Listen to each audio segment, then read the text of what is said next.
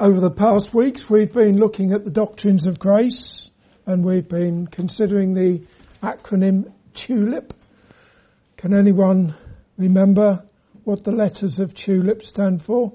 Each of the letters that we've looked at so far, 4 of them, the T, the U, the L and the I, what do they stand for? Total depravity. Well done. Yeah, total depravity to the T. Sorry. Unconditional election. Good. Unconditional election. L. Limited atonement. I. Irresistible grace. Irresistible grace. Excellent. Okay, we're looking at the final one today. And this final doctrine with the P that stands for perseverance of the saints. And perseverance of the saints teaches that once saved, always saved. Once saved, always saved. I don't know why it is, but you get Christians who seem to reject that doctrine. Why anyone would want to reject such a wonderful doctrine is beyond me. Perseverance of the saints emphasizes that Christians or saints, sanctified ones, as the Apostle Paul calls them, will persevere. They will persevere in trusting in the Lord Jesus Christ for the forgiveness of their sins and for everlasting life. Another term that can be used instead of perseverance of the saints is preservation of the saints. Preservation of the saints. And that is because ultimately all born again Christians persevere because they are preserved. They're preserved by God.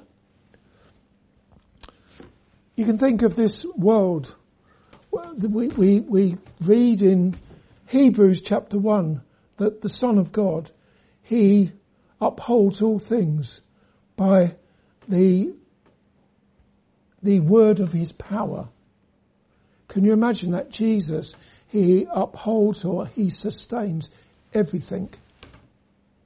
Everything. And what do you think would happen if Jesus decided to stop upholding everything? What would happen to this world if Jesus decided to stop upholding it, even for one moment, one indivisible moment?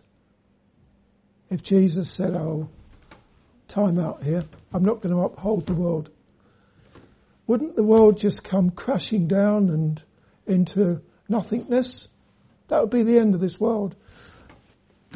I'm assuming you appreciate this, but maybe you don't. Everything is upheld by God. Don't imagine that we just keep on going, whether as individuals, as a world, as a universe, without God upholding. And He does precisely that. And if God withdrew from you, if the Lord Jesus Christ withdrew from you, dear Christian, you would be back to where you were before you were saved. Straight away. Don't kid yourself otherwise. If the Holy Spirit withdrew from us, even for one tiny, tiny moment, you would go crashing back to your natural, depraved condition. You can be sure of that. But praise be to God, because He does not withdraw His sustaining power and He does not withdraw His grace from Christians, from His children. As the Apostle Paul said in Philippians, God will complete the work that He has started in each one of us. He will bring it to completion. And as John Newton rightly put it in his hymn, "'Tis grace that saved me, 'tis grace has brought me safe thus far, and grace will lead me home." How true that is. It's grace from start to finish. We can look at one or two scriptures though. John chapter 3 John 3:36, we're told, he that believeth on the Son have everlasting life. You believe in Jesus, you have everlasting life. How long is everlasting life? Is it for a day, a week, a month? Sounds like quite a long time, maybe at least a year. How about forever? It's forever, isn't it? Everlasting is forever. If you believe on the Son, you have everlasting life. One that's a favourite of mine is John chapter 28 and 29. Let's have a look at that. John chapter 10.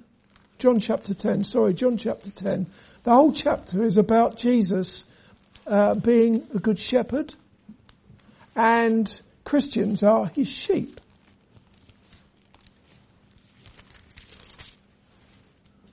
John 10 verse 28. Jesus says, and I give unto them, that's his sheep, eternal life. There we have it again, that eternal life thing. And they shall never perish, neither shall any man pluck them out of my hand. My Father, which gave them me, is greater than all, and no man is able to pluck them out of my Father's hand. I and my Father are one. So you see it again. Jesus, he gives eternal life, everlasting life, same thing. If you belong to Jesus, you will never perish. There's no one who can pluck you out of the hand of the mighty God, the Lord Jesus Christ. There's no one who can pluck you out of his Father's hand. You've got that double assurance there. Safe in the hand of Jesus, safe in his Father's hand. Also, Ephesians chapter 1, it speaks of the Holy Spirit, God, the Holy Spirit being a seal.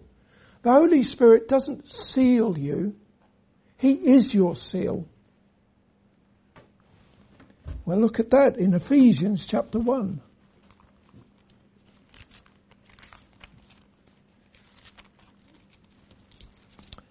Verse 13 and 14.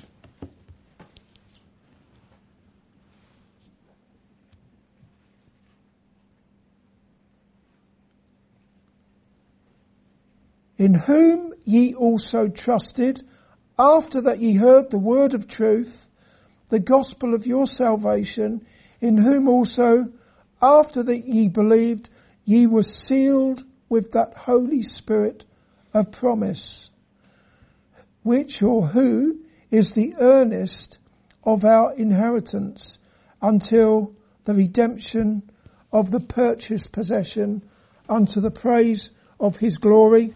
And also chapter 4 and verse 30. Chapter 4 verse 30 there.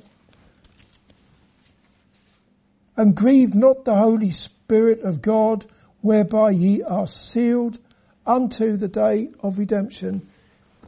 You can see it there. You're sealed not by the Holy Spirit, but you are sealed with the Holy Spirit. And that shows that you belong to God and that you are protected by God.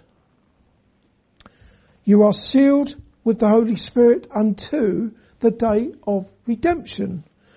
And that means that God guarantees the safekeeping of Christians through to death and to the deliverance from sin. You've got the seal, which is the Holy Spirit. The Holy Spirit is the earnest of your inheritance, a heavenly inheritance, not an inheritance in this world.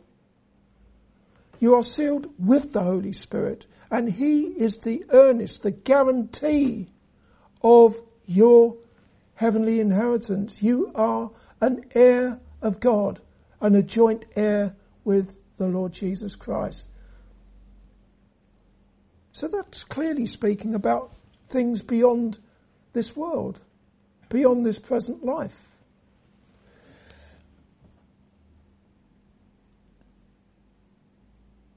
There are those who say, well, okay, if that's the case then, if I'm eternally safe, good. That means I can do what I want. It's a license to sin. Because, as you said, I'm sealed with the Holy Spirit, the earnest, the guarantee of my heavenly inheritance. Jesus has said that I will never perish, that I have eternal life. Jesus has said that I'm safe in his hand and I'm safe in his Father's hand. Hey, that's good.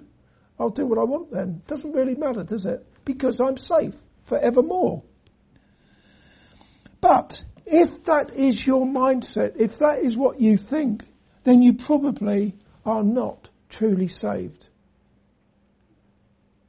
As a child of God, that is not the mindset that you will have.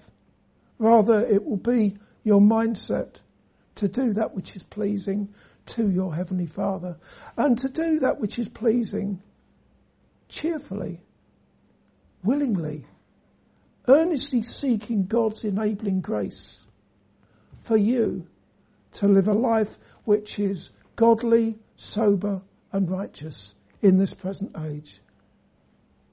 You don't say, I'll do what I want because I'm safe. This wonderful doctrine of the perseverance of the saints, or the preservation of the saints, and all the doctrines of grace that we've looked at in Tulip, they only make sense if and when you grasp something of how totally depraved the human heart is. And that takes us back to the first letter in Tulip, total depravity. You won't understand it unless you understand how depraved the human heart is. None of us here would ever have become Christians had it not been for the grace of God electing us and drawing us irresistibly to his Son, the Lord Jesus Christ, and by granting repentance and saving faith to us. When you repented, when you first repented, God granted you repentance. When you first believed in Jesus, God granted you faith. He filled your heart with faith in his dear Son. And none of us would endure for 1 second if it were not for the grace of God flowing through us and upholding us every moment of every day.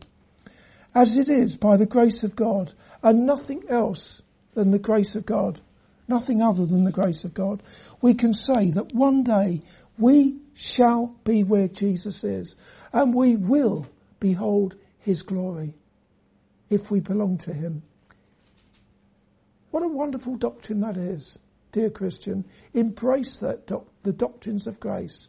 Rejoice and thank God for his salvation, a salvation that takes us from the pit of depravity to heavenly glory. Amen.